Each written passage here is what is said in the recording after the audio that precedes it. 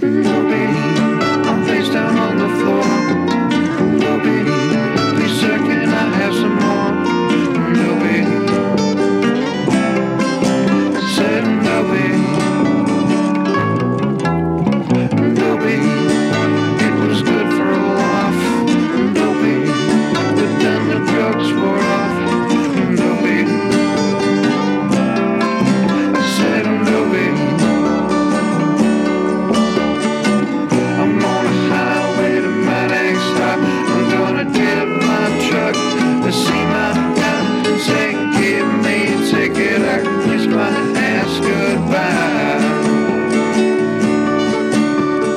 Dopey, I'm going all the way. Dopey, because it's my birthday. Dopey, I said I'm dopey.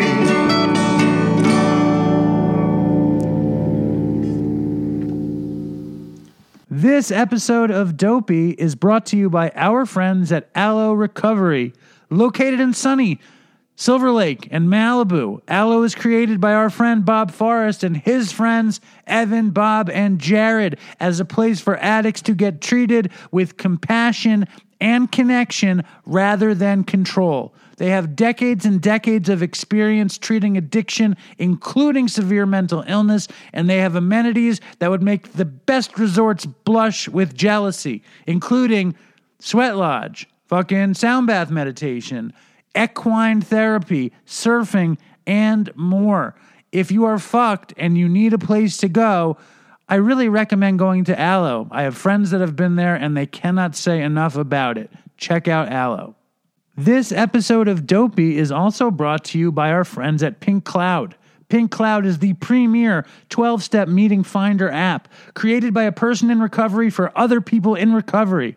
Find meetings in small towns, big cities, and everything in between, no matter where you are worldwide. They've got over 245,000 meetings to search for, from AA, NA, CMA, even Al-Anon and Alateen.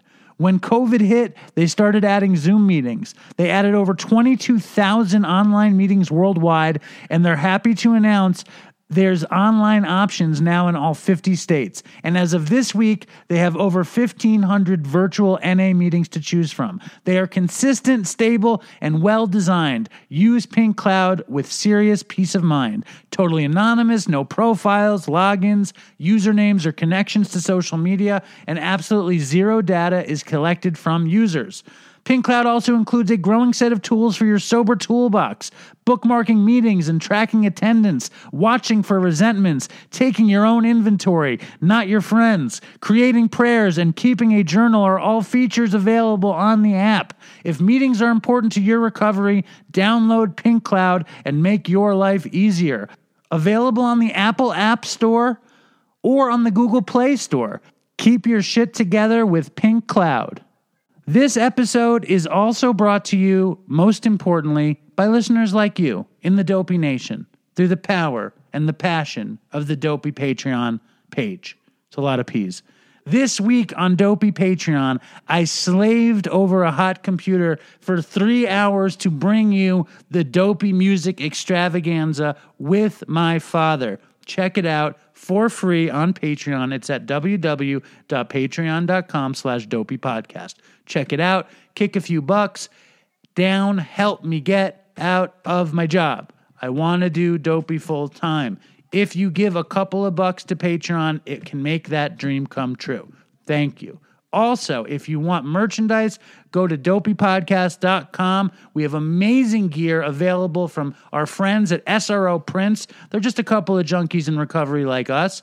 And we have amazing stuff. The new Good So Bad tank top is hot off the press. The Dopey mugs are filling with coffee as we speak. Check it out at dopeypodcast.com. I have stickers that are about to get shipped. We have the new holographic Dopey Nation sticker. We have the Dopey Coin holographic sticker and all your other favorites. Check it out on Venmo. Just Venmo me some money and I will send you that shit. Include your address. Enough with the ads. Here is the show.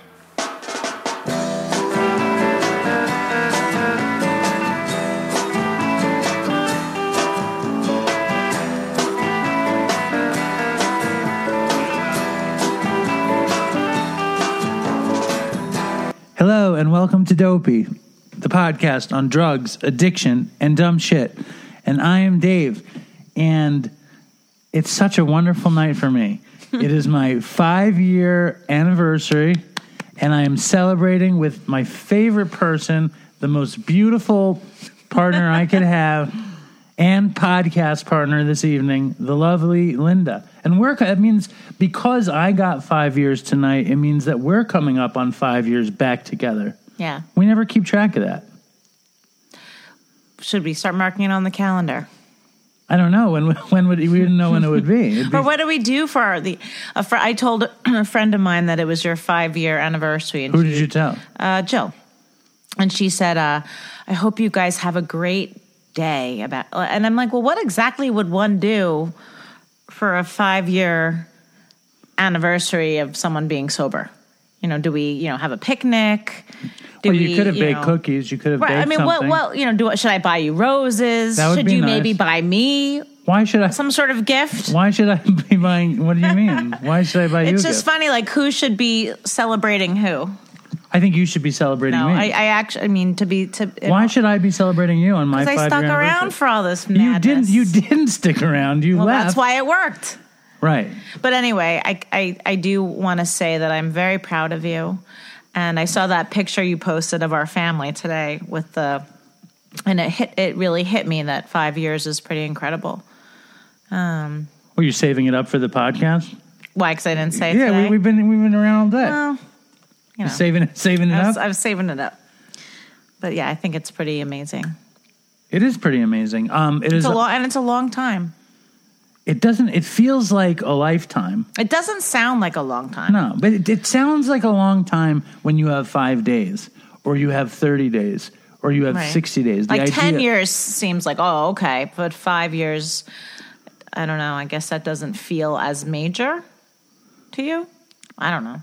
I've never come close to 5 years before, and I've had moments or days where I couldn't get 5 days. You know what I mean? And I don't know. I'm very happy that I have 5 years. I'm very proud of myself that I have 5 years. I'm very happy that you came back to me and we put our family together. I'm happy about all of it. It's also Chris's birthday this week. It would have been his 36th birthday this week. Gosh, I always forget how young he was. Yeah. And so we're celebrating Chris's birthday. We're celebrating my 5 years. Linda and I are on vacation. We're in the basement. What? The anniversary of that is that we survived a week on vacation with Grandpa Alan, Susan. Kids. Holy shit. So I think our week surviving this vacation is just as commendable as your 5 years. See, I'm telling you, I don't think you value the 5 years nearly enough. No, I do. Trust me, I do. And I also think that I think a week at home is much more relaxing than a week of vacation with the children. I think the week of vacation is like they should pay you to go on vacation with your kids, especially our kids. Right. It's like fucking. It's out of hand, I mean, it's been a lovely trip, and we are in the basement of my father's opulent lake house. Well, Dave and I were talking about how there's something to be said about structure and about having some kind of order. And I think you sort of need that with small kids to have to keep your sanity to a certain extent. And what's been really interesting about this vacation was traveling during the coronavirus. And that every single place we went, there was a different rule. Some places you had to wear a mask to kind of walk in and out of a beach area.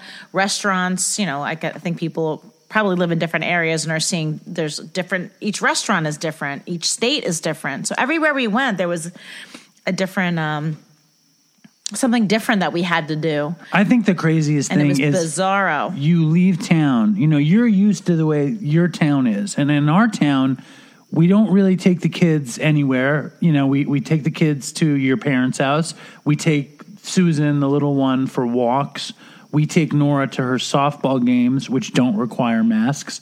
But they have to sit 6 feet apart in the dugout. Right, right. People are trying their best, but then there's these really weird, I I don't want to say they're inconsistencies, but like, for example, a small town near our house. If you sit outside in the street and eat, you don't have to wear a mask. But if you're walking down the street, past the people sitting outside in the street, you have to wear a mask. So you're literally within, a foot of one another. So there's a lot of that stuff that's hard to wrap your brain around. To me, the interesting thing is leaving our town during a pandemic. Long Island. Leaving our town. Like, right. You pack up the car and you start driving, and it reminds me of like a zombie movie kind of thing, that you don't know what you're going to encounter on the road. Like, we stopped someplace upstate by Poughkeepsie to get food, and they said in Dunkin' Donuts they said the bathroom was out of order, but that bathroom wasn't out of order. Yeah. They just didn't want you in there. They didn't want these nasty people in the their corona bathroom. people in the bathroom, and they didn't like you guys. You guys went in there. The girl did not like me, and she kicked you right out. Yeah. And we went to another restaurant, and they didn't have any rolls. Like, what kind of thing is that? They didn't like you, and they didn't want you in your... No, they didn't have rolls. Your requests. We wound up getting a chicken parmesan on a wrap. It was disgusting. Yeah. But you feel this, and we ran and we peed on the side of the road, and we ate sitting on sitting on the street in the parking lot. Well, Dunkin' Donuts had all the chairs were on top of the tables. You couldn't eat inside the Dunkin' Donuts. Where the Dunkin' Donuts in my town, you are allowed to eat in the Dunkin' Donuts. So sounds so stupid, but those little things can really throw you the fuck off. Well, Lynn, like, why can't I sit down in this Dunkin' Donuts? Where but I'm just saying. But why can we at home, and why can't we there? And Dave and I were talking about that can really make somebody a little wacky. Like, you're used to just certain things being a certain way, and you like a certain level of consistency. And so what's been interesting about traveling during this time is every restaurant had a different, some places didn't give a shit if you wore a mask to go to the bathroom in the restaurant. Some places covered, remember all the condiments were in the middle of the table, and it was covered with plastic that you would like peel the plastic off when you sat down. Other places didn't really care as much. So the hotel we stayed at, they didn't care if we wore a mask. The people who own the hotel, every time they looked at you, they kind of looked at you like, do you mind if I don't have my mask on? They give you this look. And I'm like, I guess I don't care. Well, my favorite moment, or one of my favorite moments, and I think it was a great family bonding moment, is we're at that little fucking strip mall in Poughkeepsie. I think it was in Hopewell. And we have to go to the bathroom, and the bathroom in the Dunkin' Donuts is closed. And Linda's like, let's get in the car and drive to the gasoline. And I'm like, fuck that. Right. Let's just run to the woods and urinate, as my father would say. Good thing I had those baby wipes. So we all go to the woods, and somehow I've become the most manly person in the family. Well, maybe you're more manly than me. But it's even. But we get to there, and Nora and Susan and Linda are squatting and we're girls, so in the woods, and I'm pissing against a tree, and it's like, that's a real moment. You were tagging the tree like a wolf. I was tagging my territory. Yeah. But I think it was fucking. That was a real family bonding moment. These are memories, that'll live on. The last a lifetime. Did you remember that we peed on the side of the road by Poughkeepsie? This has been an intense week, so I forgot about that. The 5 years thing to me is it's just interesting because I don't think about my time. You know what I mean? Like, I don't consider my time all the time. And I woke up this morning, and like 2 nights ago was one of the worst nights we ever had. I was recording, and if you guys didn't listen to it, you should check out the Patreon music extravaganza. It took me like 3 hours to make it. I recorded it with my dad, and as we were recording it, there was like the biggest, craziest thunderstorm here. Right. Like the thunder was like loud, like the sky was splitting open, and the rain was fucking torrential, and it was very, very stormy. And Linda was supposed to record the Patreon episode with me and my dad, and they made fun of me at the beginning of the episode. Yeah. So I kicked Linda out. So I'm not on it. You deleted you're me? off. You're off of it. Wow. So I kicked Linda out. And then we have to talk about Woodstock because you forgot that. I didn't forget. I'm building up to all this stuff. And Dave asked me and Alan together because we're staying at Alan's house up at his lake house. So he said, "Oh, I'll have them both come on the show." So me and Alan were so giddy and excited. You were not excited. You were mad. Well, I was excited. You were mad. Once I came down with Alan, we started to get like we started having fun, and we started teasing Dave. And he basically deleted everything I said and told me to get lost. I said, you got to go. As you would say, got to go. He went, got to go. And so he kicked us both off. So me and Alan both kind of like hung our heads low and moped and went back upstairs. And then he goes, oh, actually, Dad, come back. Because I knew I could deal with him. I couldn't work with you. You were too temperamental for me to work with. So then I literally worked on that thing for fucking 3 hours. Painfully. My dad made it probably 2 hours. He was like falling asleep in that chair. And I went upstairs. I watched TV. I ate. I snacked a bit. There's a lot of weird cookies here. Yes. A lot of wafers. my dad. If my dad says strange, like a s'more. There was a s'mores wafer. I'm like, oh, they're like 99 cents. Old. He's like 99 cents. I'll take it. The food. Nutter in Butters. House. I'll take it. Oatmeal cream, little Debbie sandwiches. It's like all the cookies you see in the supermarket, and you're like, who would ever buy those cookies? They're here. They're in the cookie drawer. My dad waits to see the price drop. He's like, it's the 99 cent. Well, actually, they're like the 50-cent cookies. That's what he's after. Yeah. He also has fudge-covered devil dogs in the freezer. It's so brutal. Me and Nora split one on our first night. Yeah.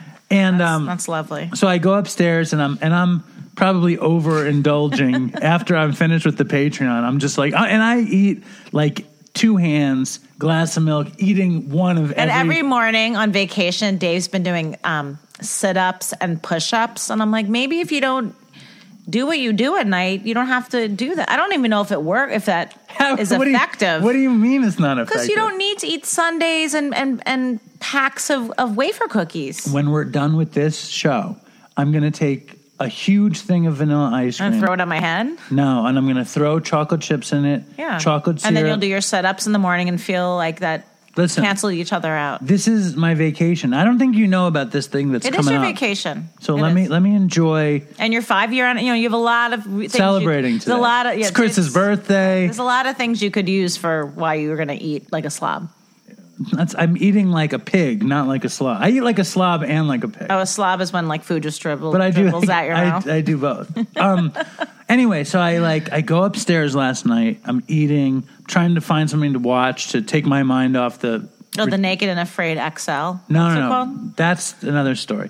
I think I put on The Wire. I don't know if it's appropriate for Nora. The more we watch it, Nora's like, "This is the best show." I'm like, "This is so inappropriate." I think Naked and Afraid XL. You only see butts, but there's a lot of like cursing, crazy. It might be dynamics going on. The best show I've ever seen in my life. It's really good. It is incredible. Me and Nora started watching it on the first night, and I said to Nora as I'm eating. Me and Nora are both eating everything.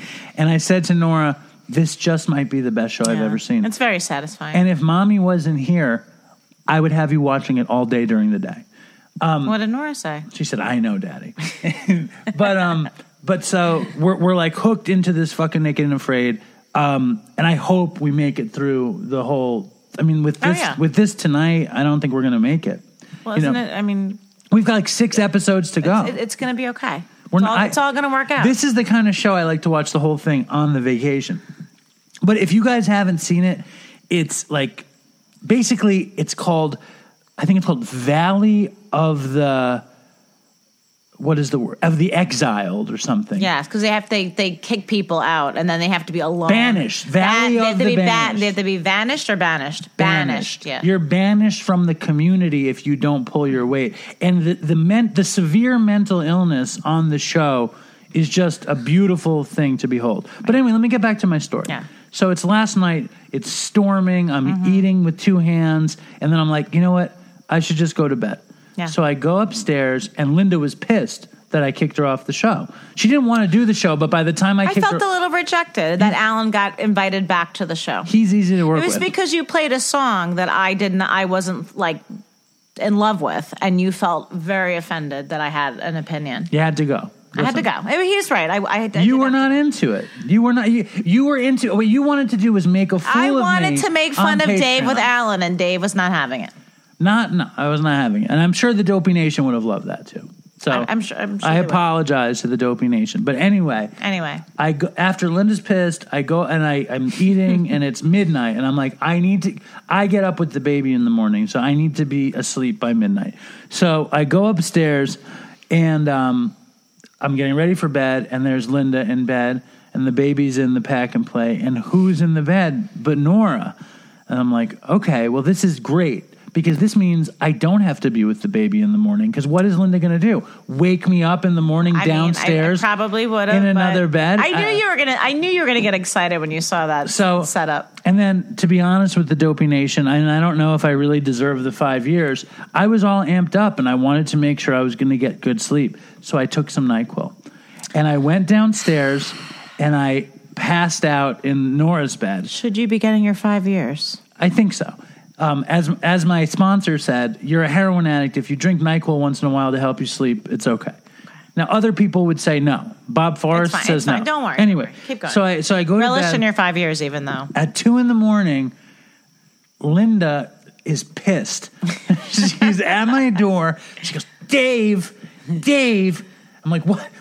You know, I'm in deep sleep. He's in his deep NyQuil cocoon. NyQuil coma. It's like, oh my God. Right, but you hear how you... keep talking about it so we can really decide if you deserve your 5 years. I don't want the more sober members of the Dopey Nation to judge my once in a while. Or maybe people are going to run out and buy NyQuil. Listen, it's all be your fault. I don't endorse the NyQuil, but if you need sleep, and I don't know. All right, anyway, I don't know what to go ahead. So you were in your NyQuil coma. And I don't, just to be clear, I don't take NyQuil often. Like, I don't take NyQuil often. I take NyQuil every few months. You don't take it often, but when you do, you get really excited for it. And you do kind of concoct scenarios where you could have NyQuil.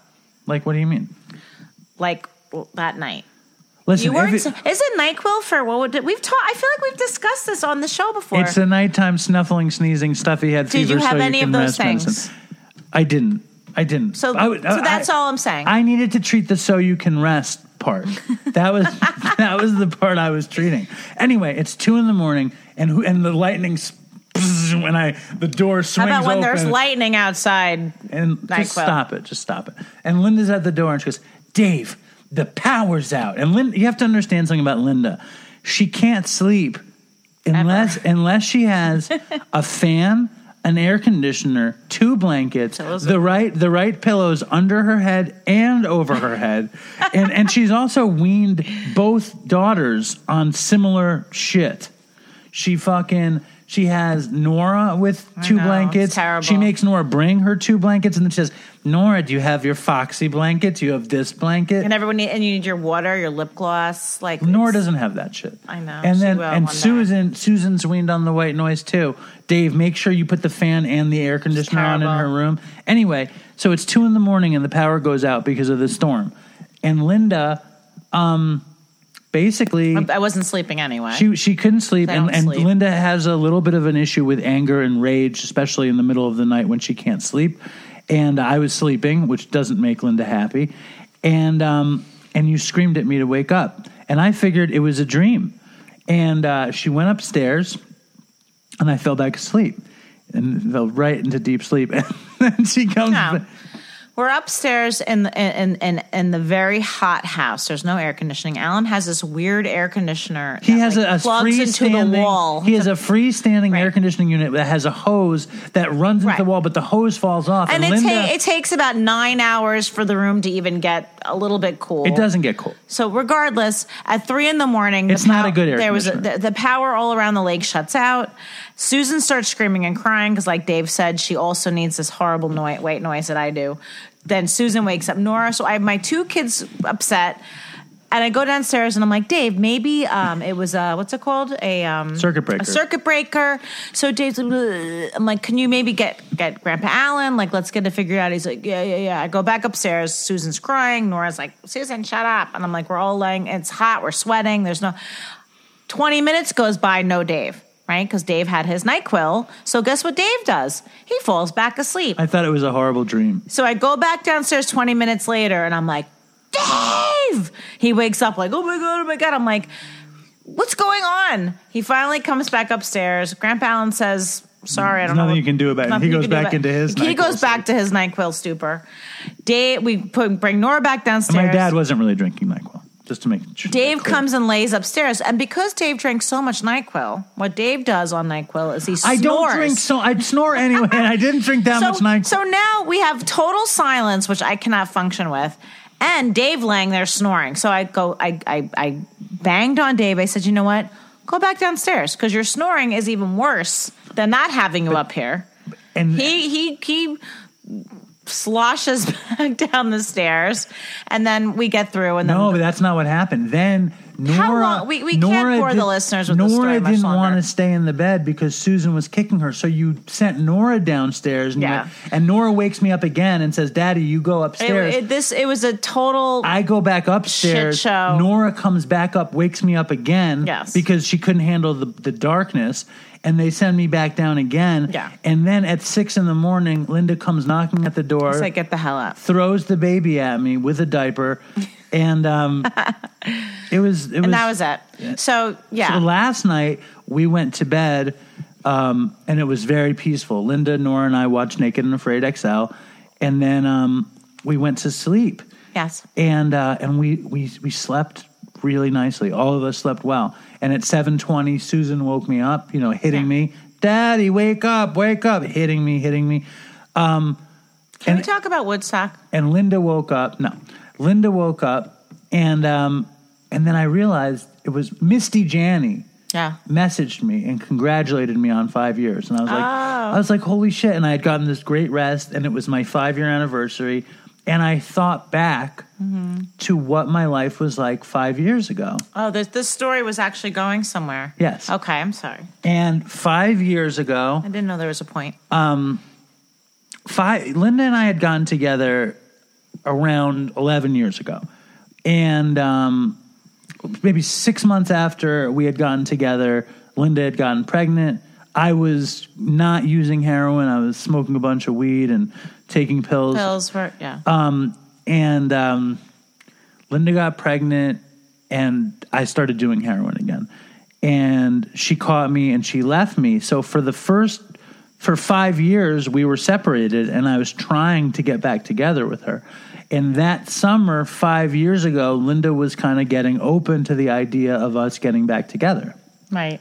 So we went on a vacation. So we were still living apart. Now, I want to make something clear first. He was still in the city, and Dopey I was Nation, home. before you get upset, there's not going to be a guest on this show.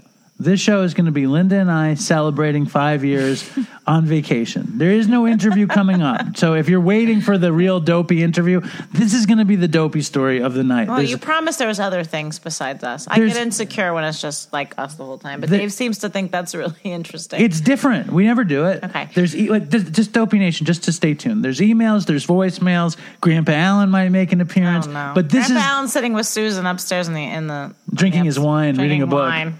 But this is the Dopey story. So Linda, tell them the story. And I think we might have even told you this story, but it's our celebration of my 5 years. So what the fuck? Why it's a good story to share? Because we've talked about different parts of our relationship, but so you said it wasn't 5 years ago, it was 5 years ago and a month. Right. It was 5 years ago and a month. But it was still like 5 years ago, summertime on vacation, which is what we're doing now, which is why this is interesting. So Dave was still in the city. I wasn't at my parents anymore, but I was in my own apartment with our daughter. And, we were dating different people, but we kept wanting to sort of, not like... Lynn, I'll tell you, I don't think you remember the story. We still loved each other and like wanted a life together, but we were, I had boyfriends. He had girlfriends. We were still assuming we weren't going to have a life together because Dave was still, fucking around. But Linda was using quite a bit. Well, I was in my drug history. Maybe not heroin, but he was using, smoking weed constantly and taking pills constantly. And every time I went to his house with Nora in the city to visit, I'd find like a bottle of Klonopins. I'd find jars of weed everywhere. So it wasn't like as upsetting as heroin, but for a mom whose daughter was going in to spend some time with her dad in the city, who had a pretty serious addiction to harder things, to see it everywhere. And that was also not our arrangement. Our arrangement was that I was not going to have anything in my system. But the story, though, was Linda, And I think you were in denial about the truth of the situation back then, but for some reason I remember it crystal clear. Because my biggest obsession the whole time we were apart was getting our family back together. I was insane. Well, Dave was always very obsessed with that, even when he was deluded and saying, begging me to still be able to use weed, even when we were talking to like a judge, and we'd be talking to the judge about, custody stuff. And then on the sidelines, he's like, can I just please still smoke weed? And I'm like, dude, so he wasn't ever on board with what really needed to happen. But I was also like on heroin at the court also. But I always wanted to be able to smoke pot. I wanted to have my cake and eat it too. I was scared to be sober. I didn't know what it meant. And Linda, this summer, we were both dating other people, like Lynn said, and she wanted to take Nora to Lancaster, Pennsylvania, to Amish country. And she didn't exactly invite me, but she said, maybe it would be cool if you came. And I was like, great. And of course, I wanted to go with you because my dream was my family. I wanted to be with Nora and Dave. I wanted us to, because they were my favorite people. I mean, Nora was obviously my favorite, but I loved Dave and she loved her dad. And so to me, that was, it's kind of, I don't want to say it was ignorant to think like we could just go away for a little weekend up at on this Amish farm and play family. But that was kind of what we did. It was like denial. And it was like, I look at we took all these pictures and I look back and it was such an amazing time. But there was this underlined, issue that was still there. Well, I brought a bunch of bud with me.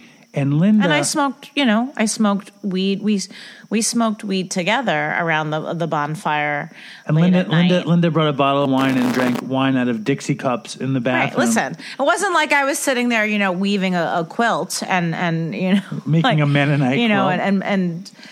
and drinking green tea. But the problem was, Do you remember the thing that happened? Of course I do. Okay. So,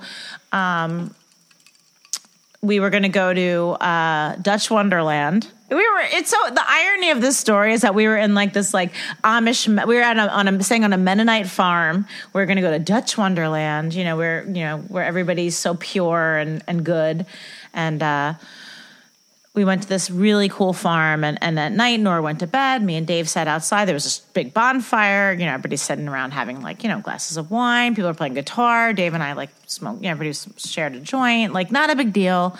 I had some Xanax in my pocketbook because I would take half of a half to help me sleep because I have sleep issues. And but according to Dave, he was clean, right, except for a little bit of weed that we had shared together. He wasn't using anything hard, wasn't using pills or what have you.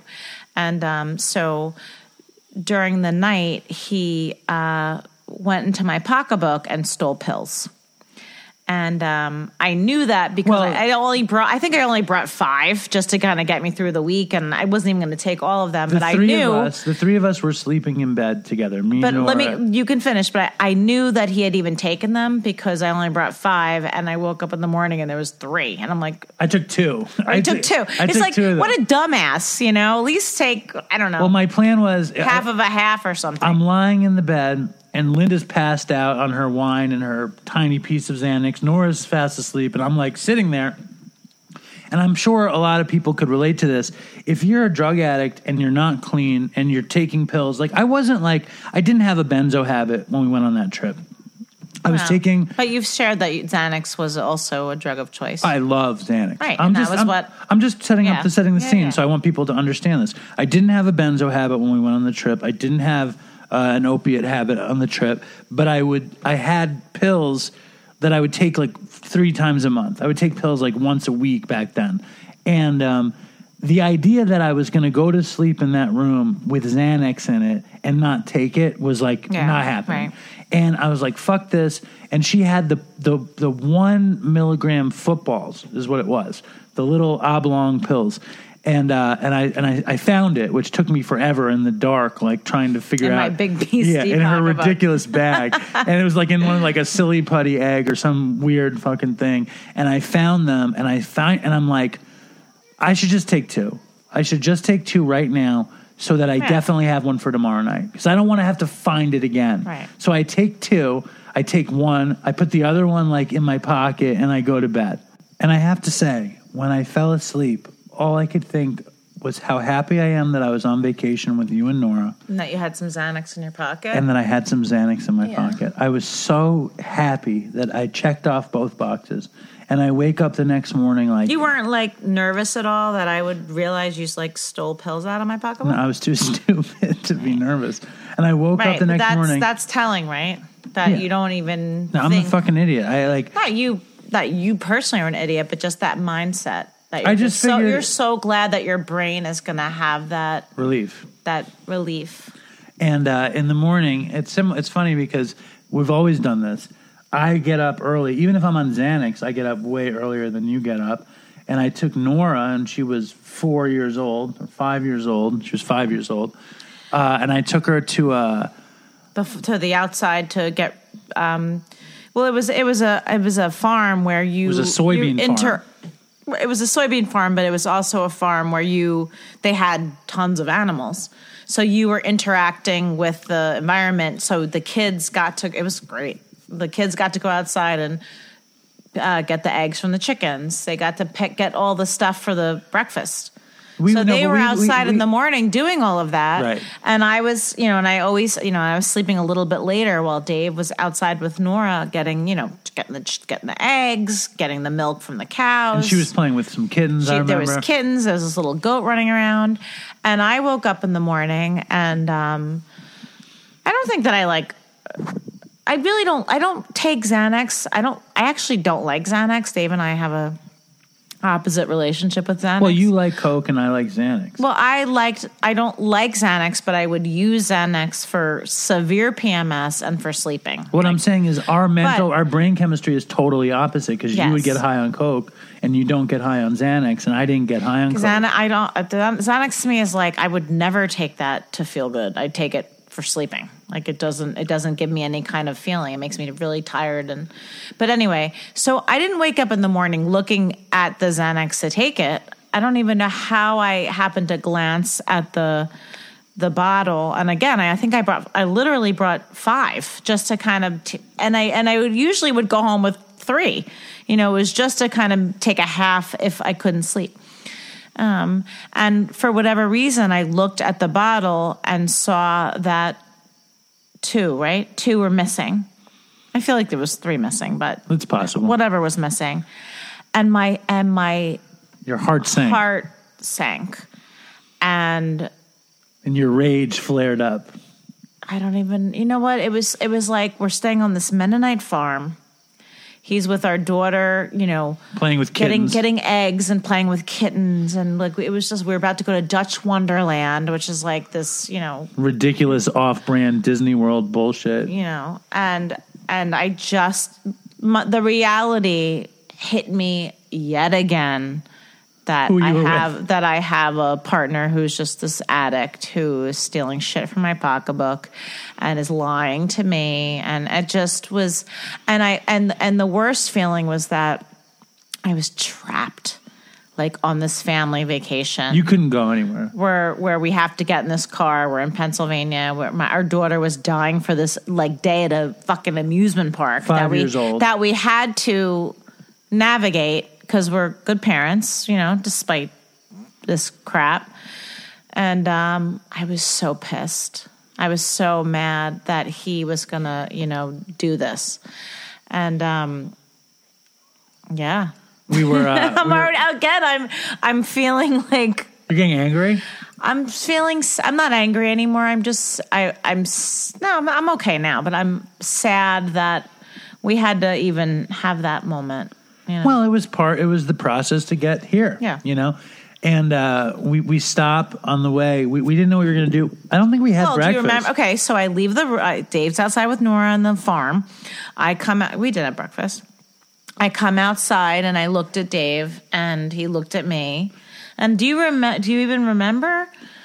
Not really.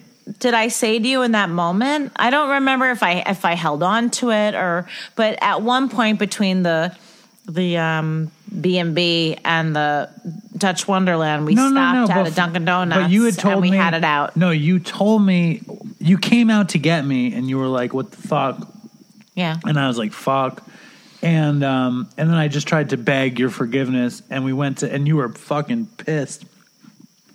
And we stop at Dunkin' Donuts, and Linda fucking hit me, holding Nora, so Nora didn't see me. Linda fucking smacks me in the head, and she's furious. So sad, but angry, but just... And Nora didn't see. No. And I was like, how are we going to turn the day around?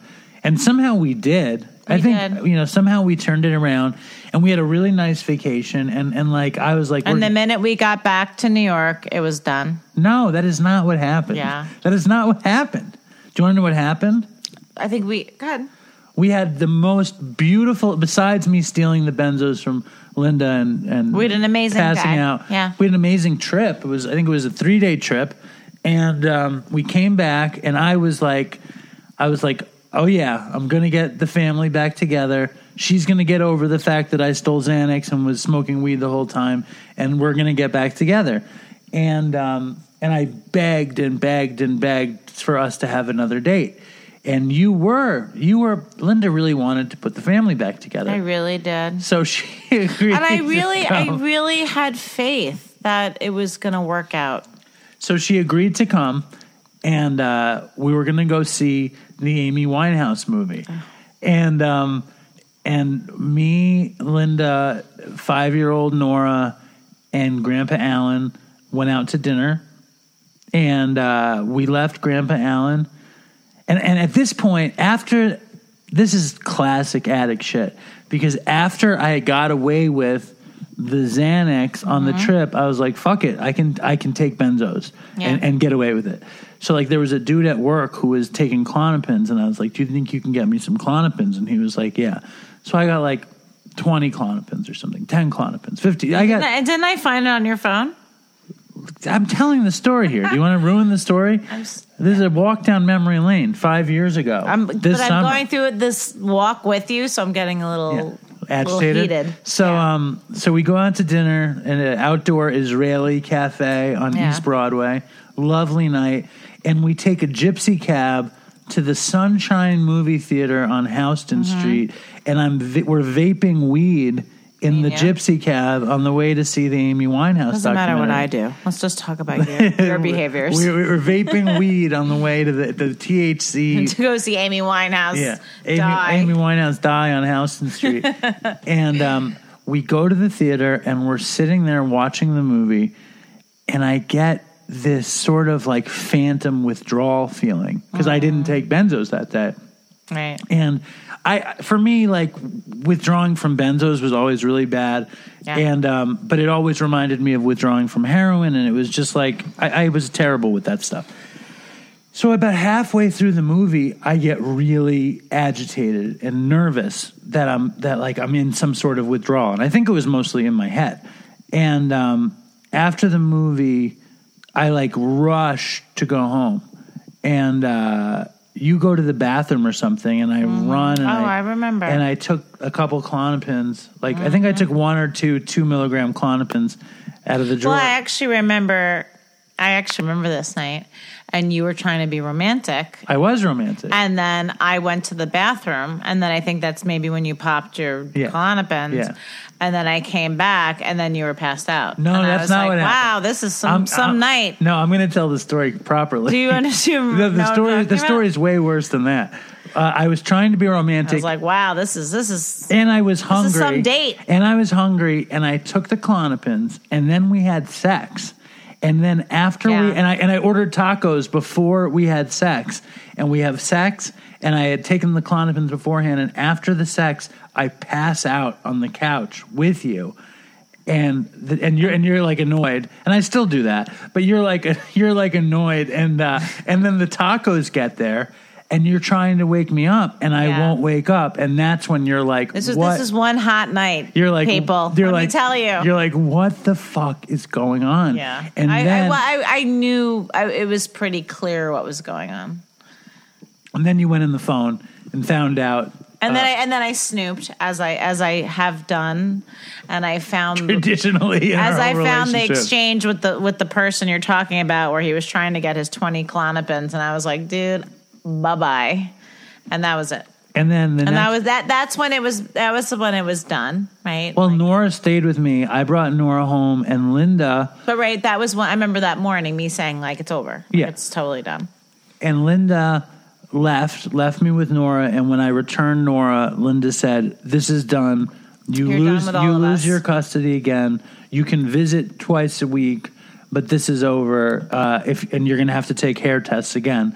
And I think that's why I think it was honestly 5 years ago and 2 weeks or something. Yeah. Because then I think I had a couple of days stewing, and I remember, and I've told this story on the show. I sat at the computer writing you an email, begging to let me smoke pot, and you've done that quite a bit. I know, but this one, like, I had gotten back in the groove of smoking weed. You know what I mean? And I had put together a life that was not near like my wildest dreams or anything, but it was like a working life where weed was a big part of it, and I got a lot of enjoyment out of it. And it was August. And I'm sweating in the kitchen on East Broadway typing this letter. And I look at myself and I'm like, what the fuck am I doing? Right. Yeah, you had that moment. And that was my moment. And the next day I went to an AA meeting, and the dude was celebrating 10 years clean, and he was like 28. And I was like, what the fuck is this? Yeah. And I went up to him and I was like, oh, it's so frustrating for me to be so old. And I was 41, and for me to be so old and to hear this. And he goes, well, is today your first day? And I hadn't planned on it being my first day. I was like, no, I'm going to go home and smoke weed. But when he said, is today your first day? I thought, wow, this could be my first day. And I went home, and I had bud, like, I had so much pot in the house. Yeah, I know, you still find it everywhere. I had jars and jars of the different strains that I had always dreamed of having. That was my life beyond my wildest dreams. Weed I feel like that's the drug I'm the most proud of you for kicking. Because I think that alcohol and weed, I don't know, this is a weird statement, but I feel like alcohol and weed has to be almost harder for people because it's so casual and legal for the most part, and woven into the fabric of society. Right. I mean, we even talked about this today. Dave and I had a little conversation just driving down the lake road where he said we had this discussion around the concept of someone in recovery not wanting to say that they'll. It's hard to say I'll never use again. You say, I'm going to take one day at a time. I'm not going to talk about it like that. And Dave goes, well, sometimes I still think about that it would be cool to be like an old man, smoking weed on my rocking chair on my porch. That could be kind of cool. And I'm like, no, Dave. All right, I don't want to. No, but I'm just saying that I think it's scary sometimes to think about saying you'll never smoke weed. Like my point is that even today you struggled a little bit with the concept of never being able to like take a hit of weed. So I think that's why those drugs are a little more difficult than maybe pills or heroin. Well, people ask me all the time, and I want to be like very clear about it, because people ask me all the time, because obviously a lot of Dopey is about heroin and a lot of hard stuff, and a lot of like the early episodes were my heroin stories and my heroin and pill stories and methadone stories and all that stuff. And people aren't that interested in when I quit dope or quit pot. They're interested in when I kicked heroin. Yeah, and I think the other ones was probably almost harder. Well, I kicked heroin when I met Chris in 2011. And then I did it 2 more times. I did heroin the day I came home from Mountainside, because I had a needle. I found a new needle in a bag, and I was like, fuck it, I have a needle, I'm going to get dope. Mm-hmm. And then I did it one other time years later, probably 7 years ago. So which drug, out of all of the drugs you've had in your life, which one do you feel was the most difficult to not use again? I'd say it's equal, but I mean, obviously weed was the hardest one because it took me the longest to be done with. Right, but why is that? Because it's less stigmatized and easier. Well, weed is not as harmful And it's like, it's not as overtly harmful to me as heroin and benzos. Heroin, you get addicted to heroin, you need to get heroin every day. And not only do you need to get heroin every day, I shot tons of heroin. I would shoot, 7 bags at a time, 8 bags at a time, 10 bags at a time. And if I didn't have it, I'd get super sick. Right. And if I didn't have, and the last run of heroin was like my worst run, but I never ran out of money, but I would run out of heroin. But which substance do you feel was the hardest to Heroin is physically the hardest. I don't because even you mean get that. sick. I mean psychologically. Well, I don't have an answer. I would. It's. Because you've said that. I feel like we've had this conversation a million times, and you said that it was weed. I have different. And that was the drug that you used to beg me to be able to still use, even when we had these court-ordered situations. You said, just let me still be able to smoke weed from time to time. And I was like, what? Like, it's still a mood-altering substance. It's still taking you out of yourself. It's still... The thing that they talk about, the thing that you'll hear about at 12-step meetings more than anything is people describing wanting to get out of their skin. Feeling not comfortable in their skin. Which weed will still help you with. Weed was the first drug that made me feel comfortable in my skin. And in fact, it made me feel comfortable in every situation. It gave me this identity. Here's your gateway. We'll talk about, gateway drug. It wasn't, though. I didn't see... was. It was. Ultimately, it was my gateway drug, but it was more than that. It was like, it was my second skin. I loved being a stoner. I loved the whole thing of it. But kicking heroin was way more painful than giving up weed. Kicking benzos was probably the easiest, but getting off benzos often resulted in seizures, and I had many, many seizures from quicking benzos. I also, I'm weird, but I loved benzos. Like, benzos to me was so like... weird. Benzos are so... I remember when Linda and I first started dating... The first night. Are you going to talk about Ativan? Yeah, the first night. We did a bunch of coke, and I was like, I'm going back to your apartment. And you were like, no, you're not. And I was like, yes, I am.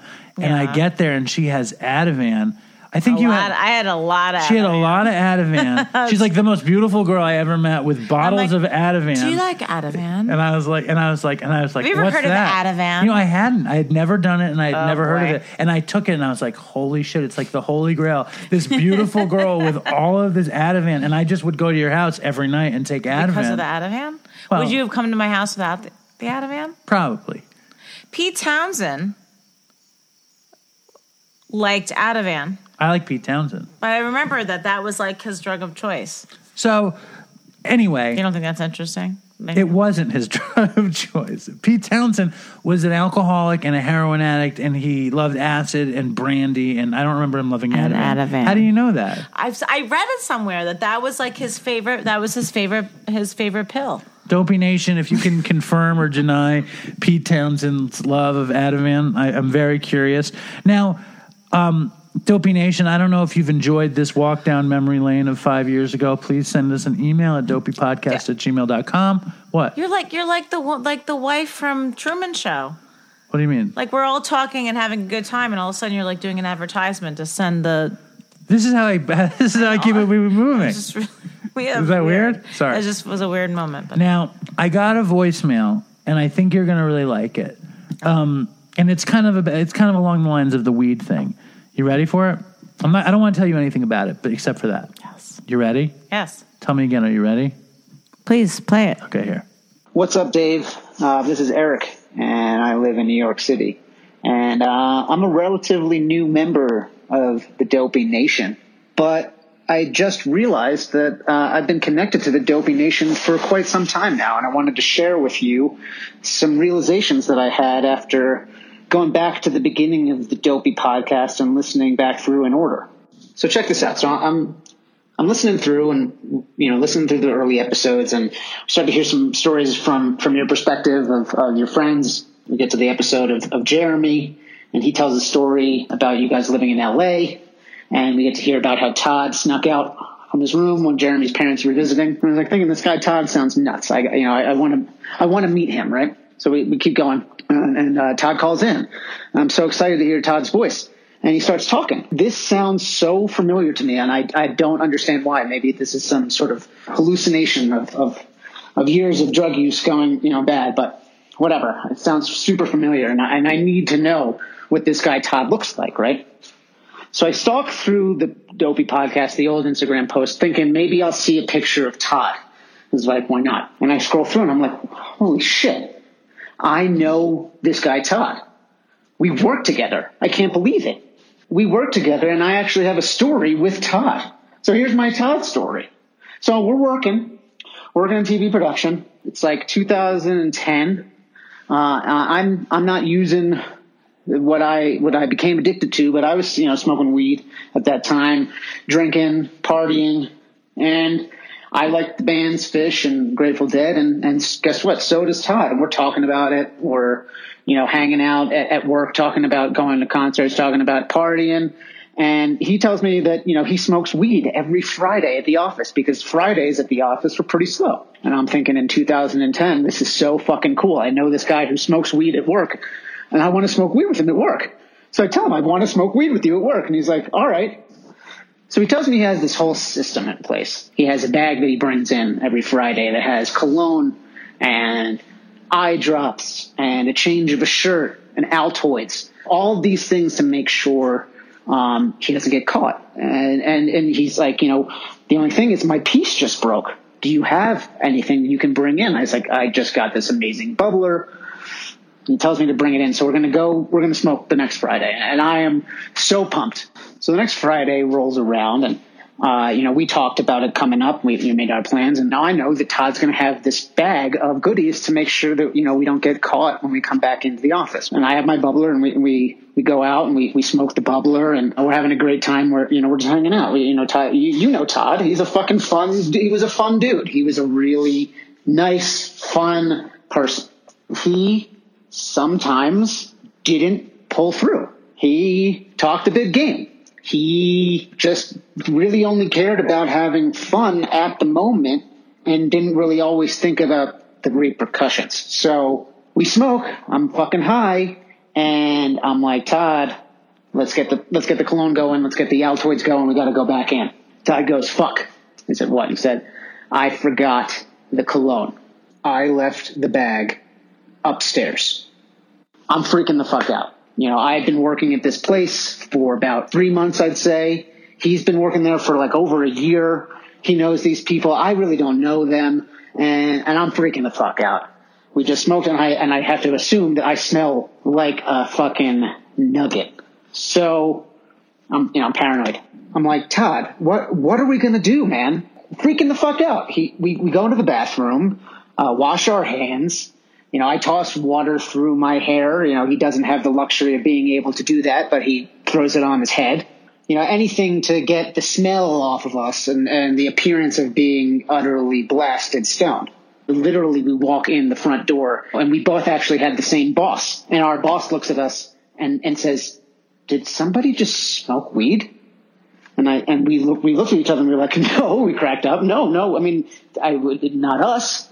She comes over to me and smells me and says, you just smoked weed. Todd, what did we talk about? This has happened before. What did we talk about? And Todd said, I'm sorry, we smoked weed. Gave us up right there.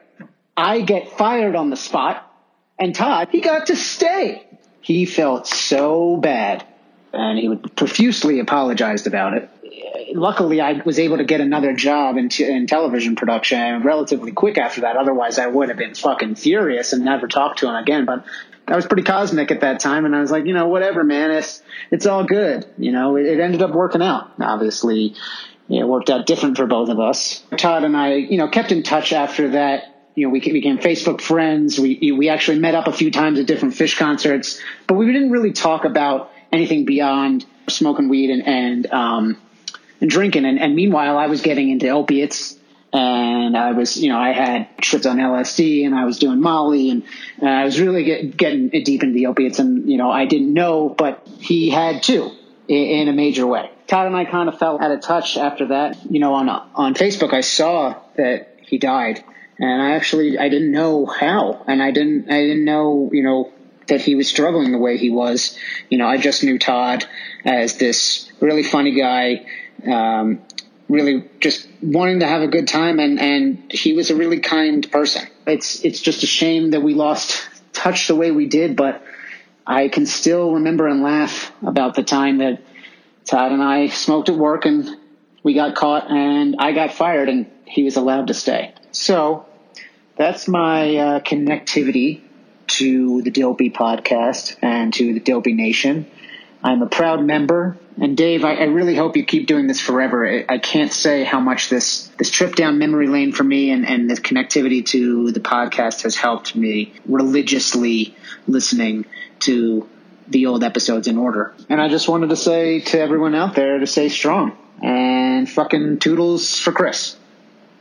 How much do you love that voicemail? I love that voicemail. The funniest thing about that voicemail was that was probably the first time that Todd didn't get fired from the job. That the other person got fired from the job.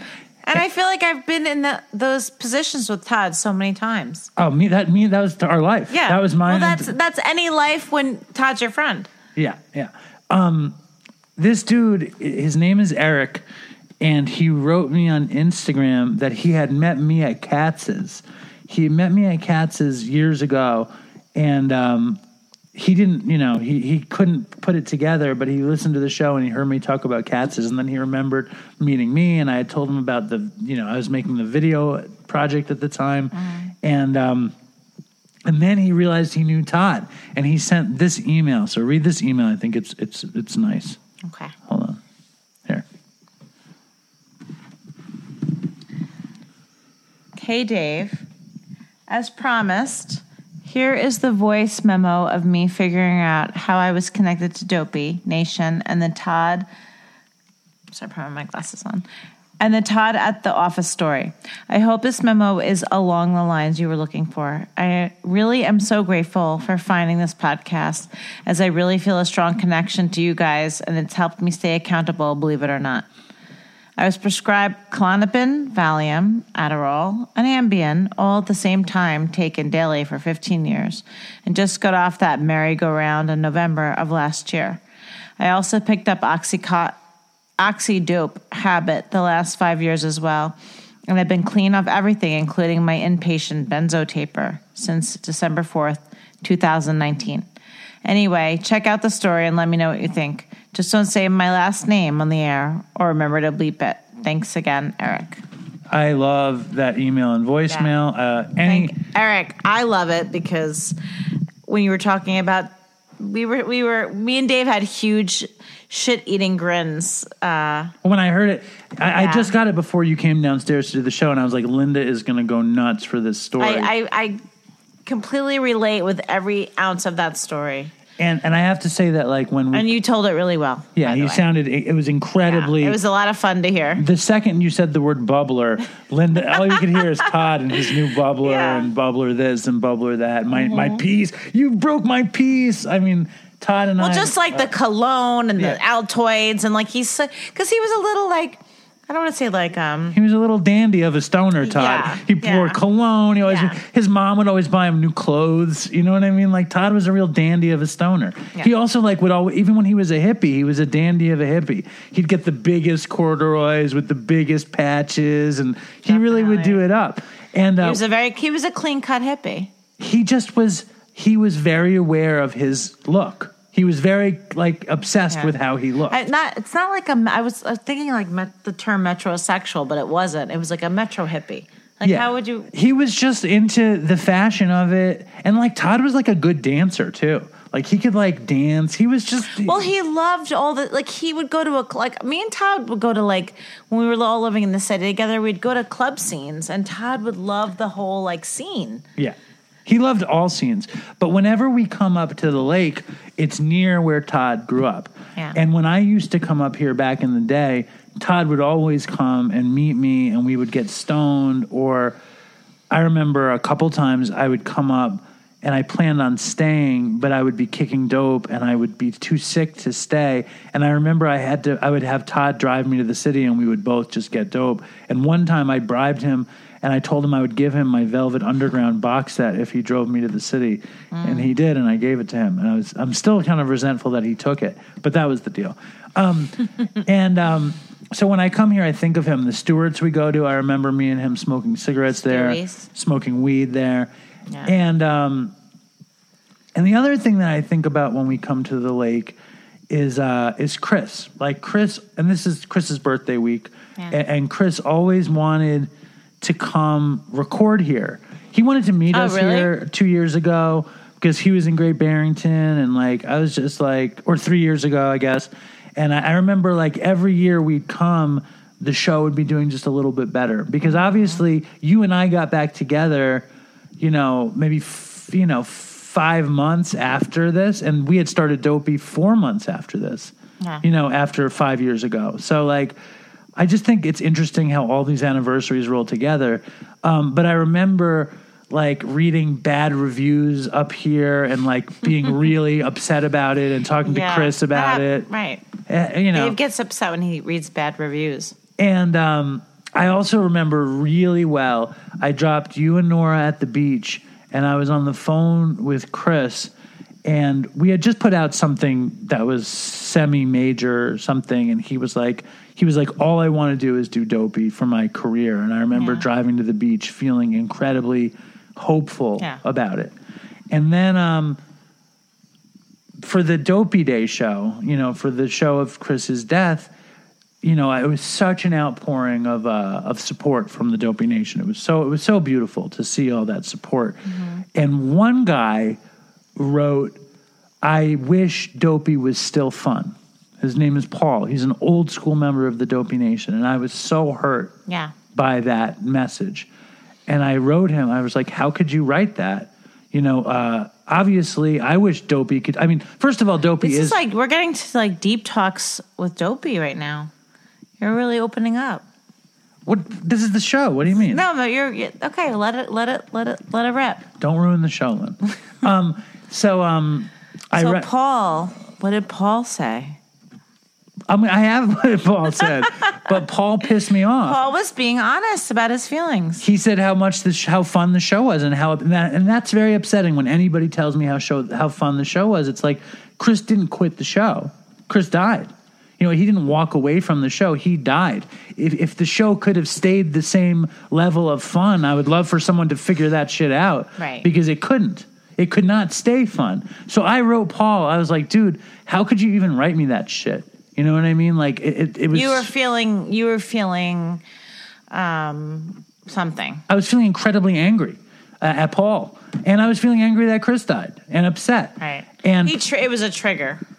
Whenever anybody says anything about how the show was with Chris as compared to how it is now, it gets me fucking furious. So, okay. So I know we're about to lead to the email you sent, right? That Dave wants me to read. Now I'm saying, Dave is so good at what he does, just so everybody knows, because I'm sitting here like an idiot. Like I'm just sitting here like a dumbass. You're doing great. You're doing great. But I always, Dave will say like, there's an email that I sent you. Like he's actually incredibly talented because he starts to talk and and a few minutes into it, I'm like, oh, might be connecting to the email that you sent me a little, Aren't you impressed at the way I pull this off? Well, let's not get carried away.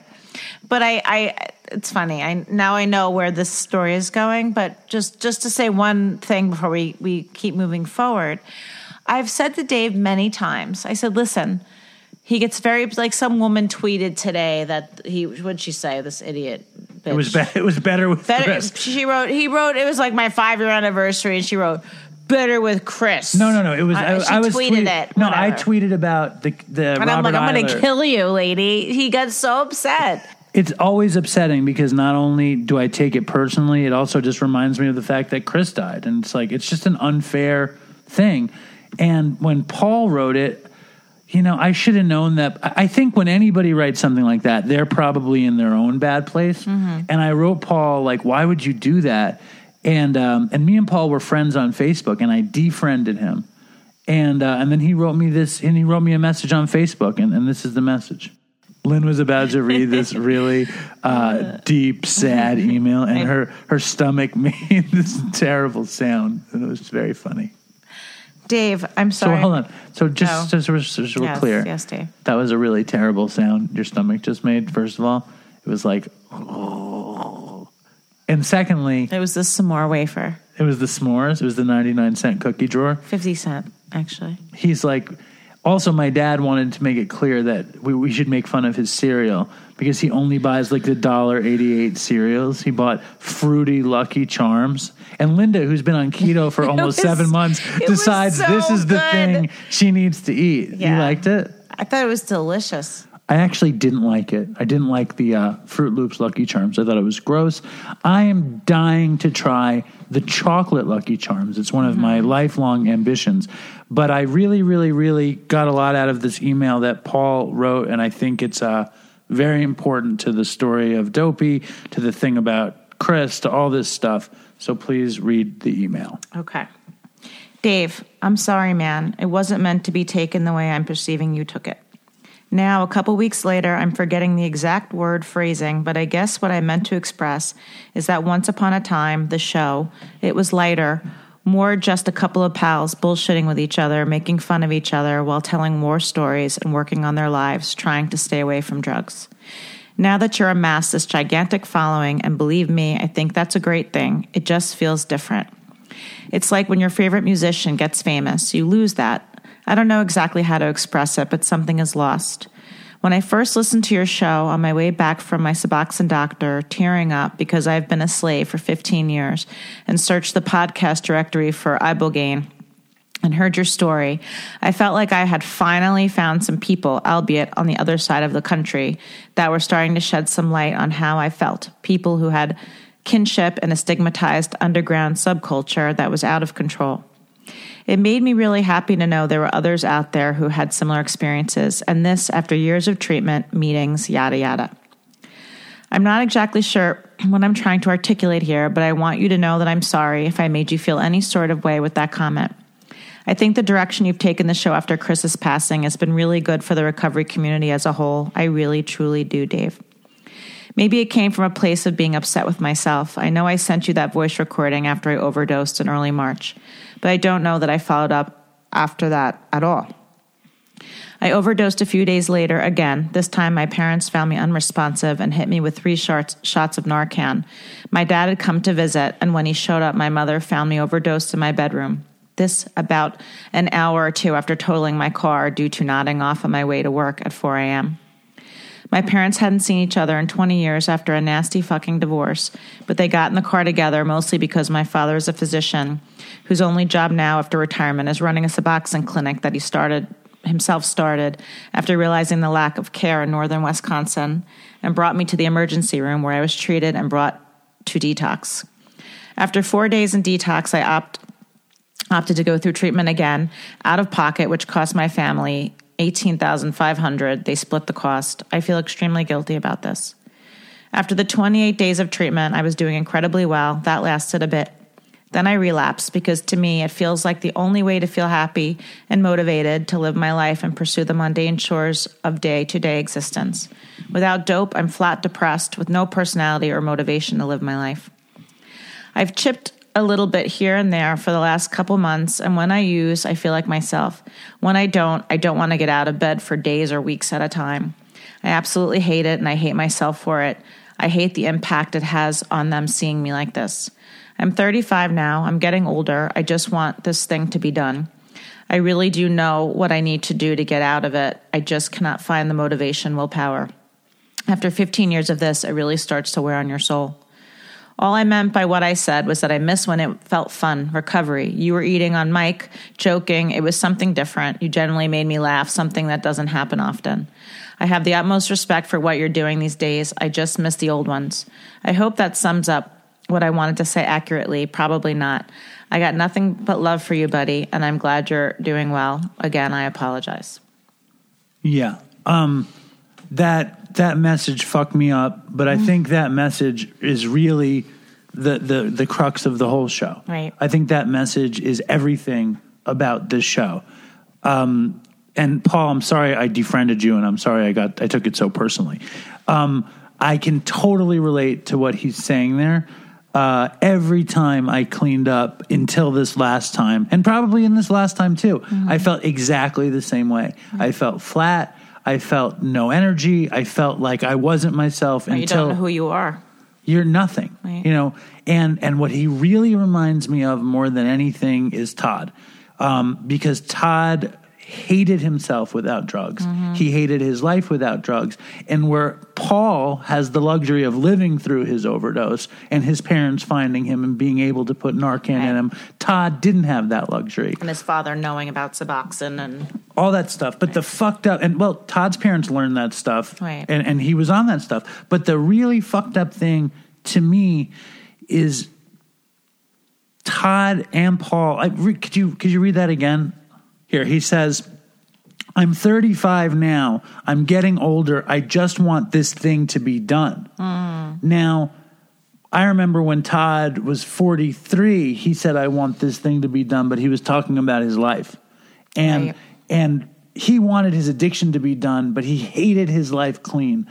And Paul, I don't know if you're listening, you're not listening, if anybody else is listening that's struggling, that's what we're talking about. You know, you want your addiction to be done, and you want your life to be good without drugs, or you want your life to be over if you can't have drugs. And either way, if you put drugs in you, there's a good chance that your life is going to end, which is like the grim reality of Dopey at this point. Yeah. You know, fentanyl, all this shit. And it's like, I get it. Like, I get what it feels like to feel totally alone and dead and without any joy. And although I like to preach whatever it takes to have a better life, you do it. For me, 12-step recovery gave me the tools to enjoy my life. And 5 years ago, when I went to 12-step and I decided that I could never get it done right, and I was like, wait, and they keep saying the same thing. Rarely have we seen somebody fail who thoroughly follows our path. I realized that I had never thoroughly followed the path. Right. So this time, or that, 5 years ago, I said, I'm going to do what they tell me. And maybe it'll work for me. And I didn't think it could. Right. Like, I didn't think it could work for me. I said, how can I say nothing works and not do what they say? when you never really gave it a try. Exactly. So, like, Paul, I don't know how thoroughly you followed the path. I don't know if you hate 12-step, but, like, something's got to give, Right. you know. And for anybody who's suffering, I recommend doing everything they tell you and tell me in 6 months that your life isn't better. It's a good challenge. That's the Dopey challenge. It's the new Dopey challenge. It is 6 months. Try to do 12-step it. for 6 months. But people hate that I say this stuff because people hate 12-step. Right. They hate it. They hate God. They hate taking direction. You know, people hate it. But when you're about to die and you're What do you have to lose, right? 6 months. It's, it's not going to kill you. What are you willing Using drugs, to do? Will. Exactly. The question is, what are you willing to do? Right. And that email, like, it just, I think it really captures everything. And Powerful. Don't you think so? Yes, very much so. And I know, like, you had to live with me before 12-step and after 12-step. Like, and haven't you seen, like, ridiculous changes in me since I started actually doing it? Oh, of course. I mean, I know there's days at our house where, the mornings are very hectic and we, with the kids and just all this stuff going on, especially with quarantine, we're on top of each other. And there's mornings where Dave will say to me, I have to get to a meeting. And when he comes back from the meeting, I always notice a change. He seems lighter. He seems, I can tell that it has a very positive impact on you.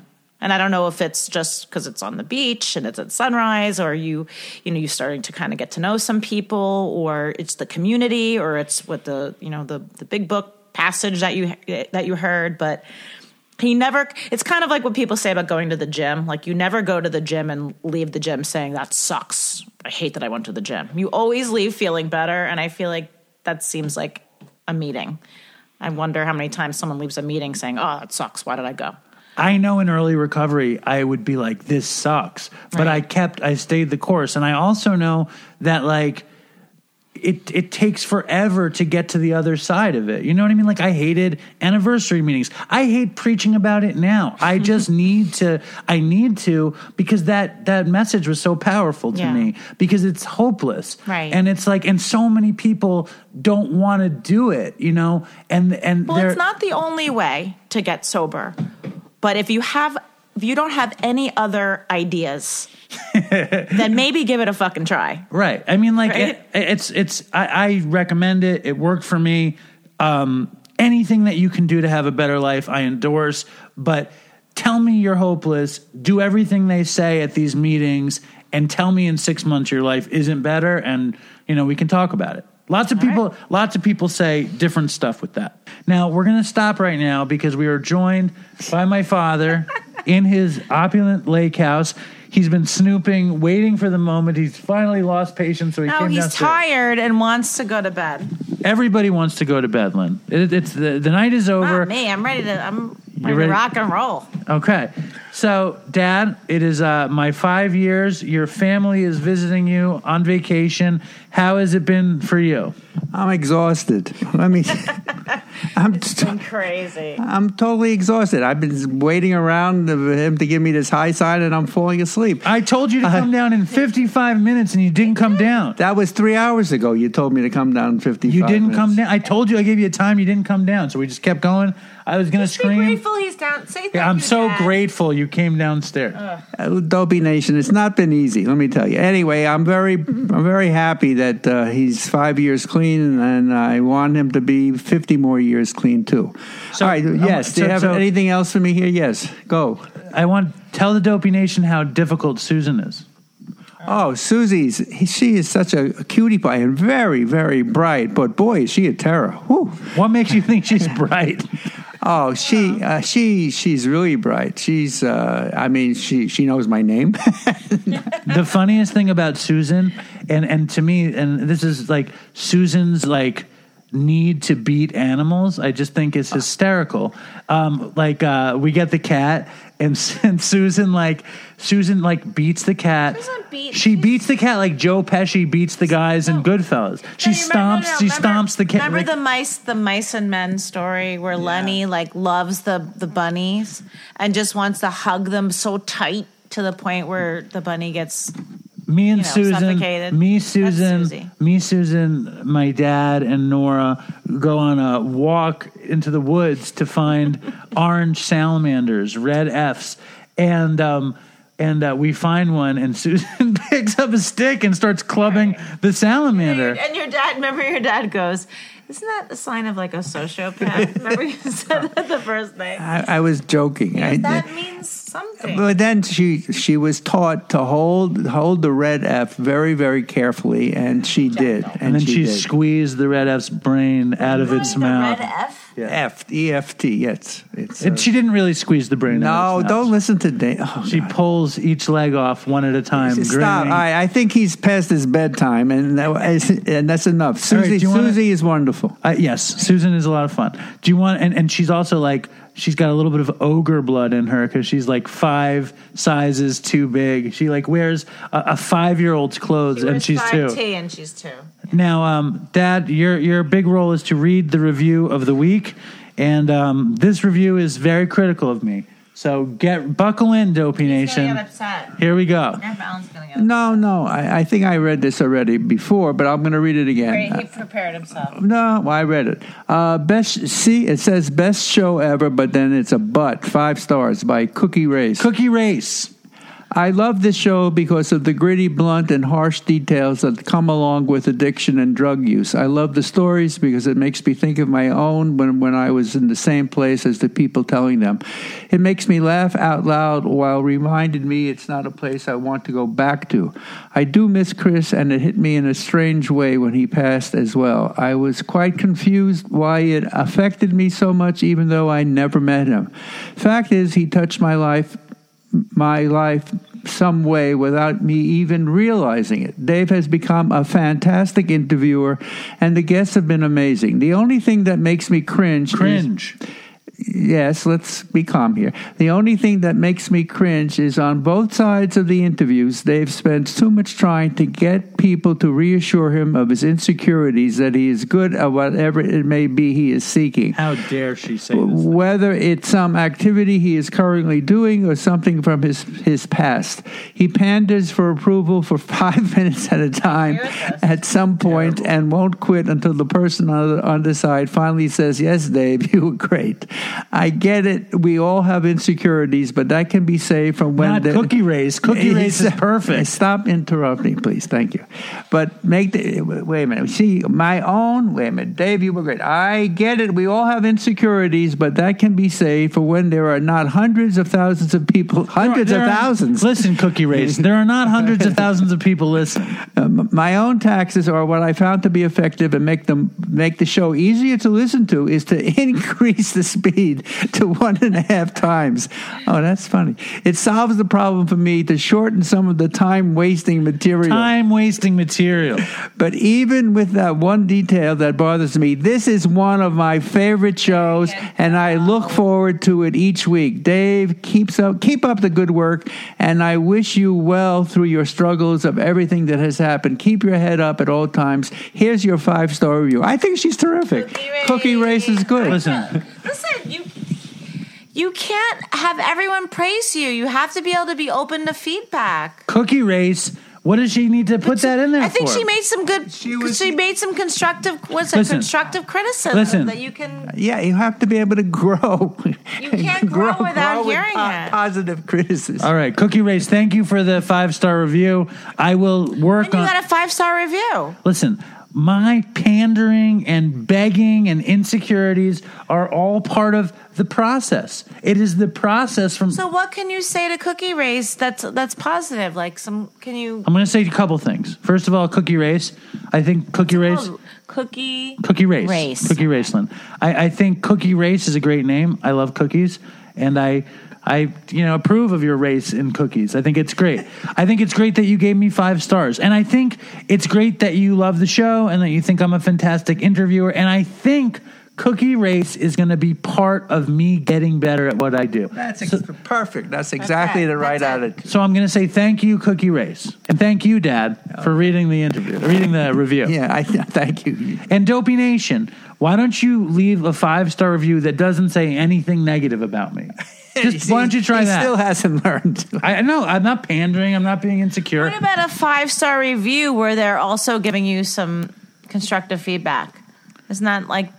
It's terrific. I thank you for the feedback. I appreciate it. Do you want to read another review or do we want to move on? I want to go to bed. All right. Good night, Dad. Before we end the show, I want to play... it is Chris's birthday week, and I want to have Chris in the show. So we're going to play... Alan. Good night. So we're going to play... Good night, Dopey Nation. You got to come here and say that. They can't hear you from over there. Good night, Dopey Nation. Stay strong and be safe, and toodles for Chris. That's great. Now, Before we go, I want to play a chopped and screwed of Chris. This one was called Episode 3, The Miseducation of Chris. And this was all put together by Worcester out of Gloucester, Mass. And, I can't have a Chris birthday go by without having Chris in the show. And I love these things. So here we go. Chopped and screwed. If anybody out there in the Dopey Nation is good at cutting up audio, why don't you hit us up? We will hand over the Dopey archives to you, and you can create a little audio collage. What? You want to do something with those one-liners? So this is like a chopped and screwed episode. So we'll call it the chopped and screwed episode.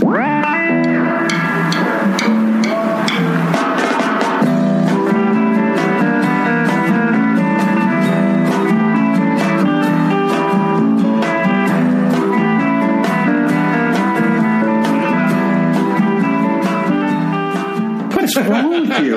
Do you think you're so perfect? You make no sense. You can't pronounce most words. You don't make any sense half the time. Did we already do this? I think we did this. You did some stick. Okay, we That's don't need what it to. was. Okay. Chris recently learned the word shtick today. Shtick with an H. For hours he was saying, Dave, we'll just do some stick. Listen. This is the Swartz. The what? The Swartz. Or the Swartz. The Swartz, like from Spaceballs. It's prepared to vape yogurt. Oh, you're such an asshole. It really is, dude. You do this on purpose, right? I swear to God, it's the Swartz from... I'm going to fucking show you. Dude! What? It's not the Swartz. It's the Schwartz. You fucking goy. Look at it. You can't say shtick and you can't say Schwartz. What's wrong with you? What did I say earlier today? Schwartz. What did I say earlier today Dude. that you didn't like? I was going to lure somebody back to my apartment. He was going to lure somebody. It's like, Dude, my friend was actually talking about it. I'm going to lure someone back to my room. I hate the way Chris pronounces the word room. That's not a Doesn't real thing. it have 2 O's? That's not. When they loft a bed, they use it to make more room. So the loft, it'll be like right near the ceiling. How can there be room and coffee and Did I say it room right? in the apartment? No, you said it wrong. But it's the same use of the word room. Chris is going to be rocking back and forth any second. I need the food. We need our aloo gobi. Makes me excited. It's aloo gobi. Aloo gobi. We got some Indian food on the way. Listen, if there are any Indians in our listening audience, can you please let us know if it's pronounced gobi or gobi? What is it called? Samosa what? Samosa chat. Do you think the samosa chat existed before champagne and orange juice? That's a mimosa, you dumb Oh, that's fuck. and I slide it underneath, You right? slid it. I slid it in. I slid it in. slid it. So I slid it in underneath the divider. He looked at the bars of chocolate he got, and one of them is like this dark chocolate with like peppers in it, like cayenne pepper or something. Dude, it says spiced chili. Spiced It doesn't say canine peppers. Is that the way you pronounce Let me see. cayenne? It doesn't even do nothing, huh? Doesn't do anything, no. Here we are. On the Lower East Side of Manhattan. You're supposed to say on the Lower East Side. Oh, is it on? Yeah. It feels like there's a lot more energy, a lot more reverb. I don't know if I'm using that correctly. You're not. What is it? Isn't a Yeti like a Middle Eastern guy or something? Is that a joke? I swear to God, I'm not joking. It amazes I know. me. It amazes me how much Chris knows and then how much he doesn't know. I don't know anything about the different strands of weed. They're strains. The lethality of intravenous drug use. Intravenous? Intravenous? Am I saying that wrong too? Dude, that's your like bread and butter. Intravenous. Intravenous. Is that a word? No, I don't know. Intravenous drug use. Now, I was going to ask very banal questions about the nature. That's pronounced banal. Is it? It's a Goya, you know what I mean? And so I What's ate Goya? Goya's who makes it. Goya. That's who makes That's a Spanish company. Oh, is it? Maybe it's not Goya. No. Maybe there's a J in there. Maybe it's Goya. Maybe it's Jua. It is not Goya. Kind of like he's like a handsome man, but he was overweight, and he would take nunchucks and like practice nunchucks all the time. Nunchucks. He would, he fucking practiced nunchucks. Then there was the painted face lady who. Did you think they were called nunchucks? What did I say? Like my face is numb from nunchucks. The anesthetic? I don't know. Nunchucks. N-U-N. Me and this other kid, his name was Jeremy, would... Jeremy, yeah. We would make the hoops. Not Jeremy. Jeremy. Yes. Yes. Okay. Unless his name is Jeremy. Maybe it was Jeremy. Nobody's name is Jeremy. His name is probably Jeremy. Anyway, continue. Or how about when that other guy emailed us and he thought Jeremy was part of the show? Yeah. He's like, hi, Dave, Chris, and Jeremy. That's like one of So he the... clearly listened to one episode. His name is Jeremy. Jeremy, I saying it right. You said Jeremy again. I saying it right. I'm saying it right. And then I showed up and I was kind of deterring to Dave because, like, deferring to Dave. I'm going straight to Habab. Did you say shish kebab? Habab. Chabad. With a D at the end. Chabad. Yeah, they say no, and then they talk about Habab. Anyways, I talked about... You're not disrespected by calling it Habab? Habab. It's like crazy disrespect to call it Habab. How do you say it? Habad. Habab. Okay, so... Would you talk to me I about say, it like, later? is the tagliatelle good? What's tagliatelle? You know what tagliatelle is? Oh, my God. No, I'm not from your tax bracket. Oh, my God. What's tagliatelle? You want, like, a short rib tagliatelle. It's beautiful. What is it? It's a type of pasta. Tagliatelle? I'm sure you're mispronouncing it. Tagliatelle. Well, you invite all your Facebook friends to like Dopey. No, I invite certain ones. Certain? While it's coursing through my blood and I'm waiting for it to hit, it's not even the effects that I Through like. your blood. Yes, through my blood. Can we tell the Dopey Nation where to find them, or does that spoil anonymity? Let's say you want Le Petit Écolier cookies. Le Petit Écolier. Écolier. I think it's a cure. It's Écolier. It means schoolboy. I love Le Petit Écolier. It's Écolier. Like, this is classic rock now? Classic. This is classic rock. This is classic rock. We met at Abon Pain, whatever. Abon Pan. Abon Pan. I need like some of those machatas. They're called maracas. It's a Wafer. waffle weight. It's a waffleton.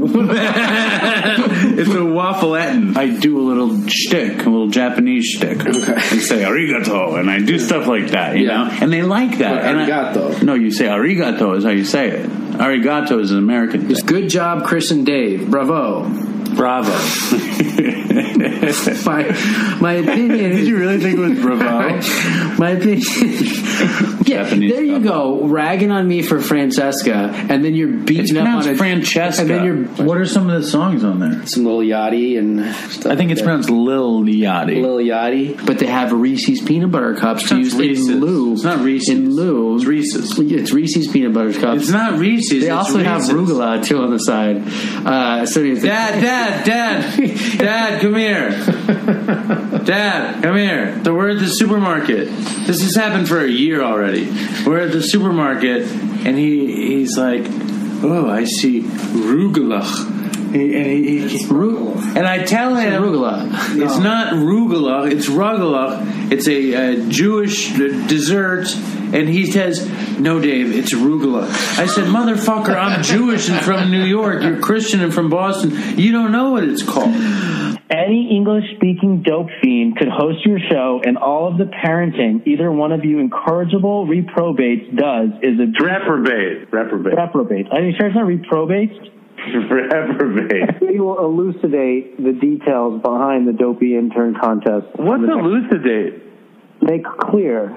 How can you say elucidate, but you don't know the word reprobate? It's reprobate. Reprobate is not a word. Well, the word for inhaling drugs? Encephalate. You say encephalate and elucidate, but you couldn't even say fucking combative. You were saying combative. And you can't say reprobate. Something's wrong with you. Reprobate. Just straight fentanyl. Fentanyl. So you are a caring person. Sometimes it gets clouded by a little bit of neuroticism, and you have a temper that flies out. It's not neuroticism, it's neuroses. The real reason is we're totally disorganized, and we just push Disorganized? Exactly. Suboxone. I think it's pronounced Suboxone. I'm grinding. You're not grinding. I'm grinding. I'm ripping. How did you say grinding? I am grinding. Continue the list ad infinitum. Ad infinitum. Infinitum? Infinitum. Ad infinitum. Do you know anything about Beat It? No. Beat It? I know about Eat It. What do you- The Weird Al Yankovic. You can't even pronounce Weird Al's name right. Canada is a big country, guys. And Canadian. But somebody who has the gestalt, the larger picture. I think it's called gestalt. Gestalt. You only need to get surgery if the muscle is teared beyond a certain point. So I think it's torn. No, that's old too. Read the newest one. The most recent. If you could interview one fictional character who happens to be a drug addict and alcoholic, who would that be? What fictional addict would I want to... Fictional? Is that what I said? Fictional. It's always heartbreaking to hear that. Oh, boy. But it's funny, right? It's so funny. All right. So happy birthday, Chris. Yes. Happy 5 years, me. Aren't you incredibly proud? Or am I doing what Cookie Race is saying that I do?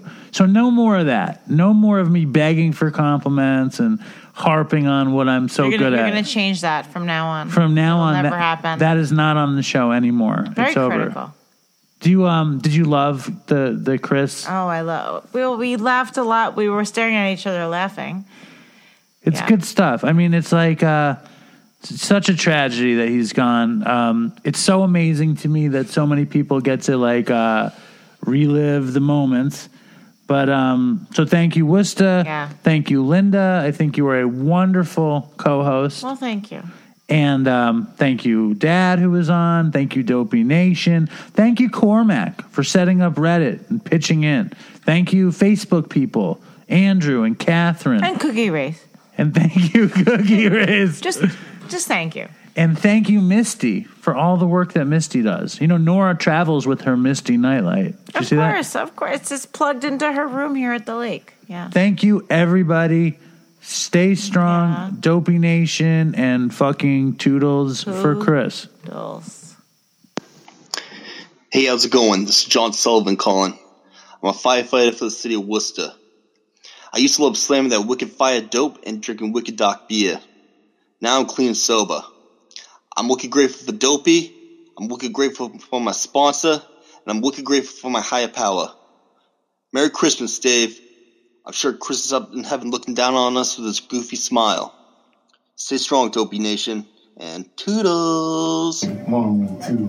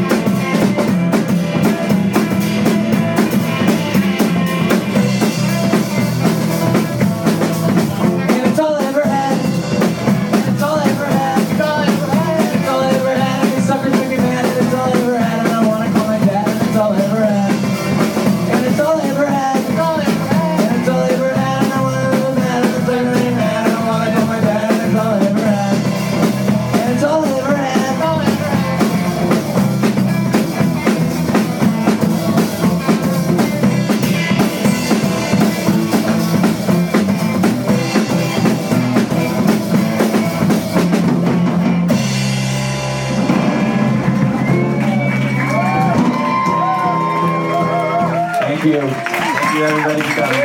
We don't have a name for our band. Thank you very much.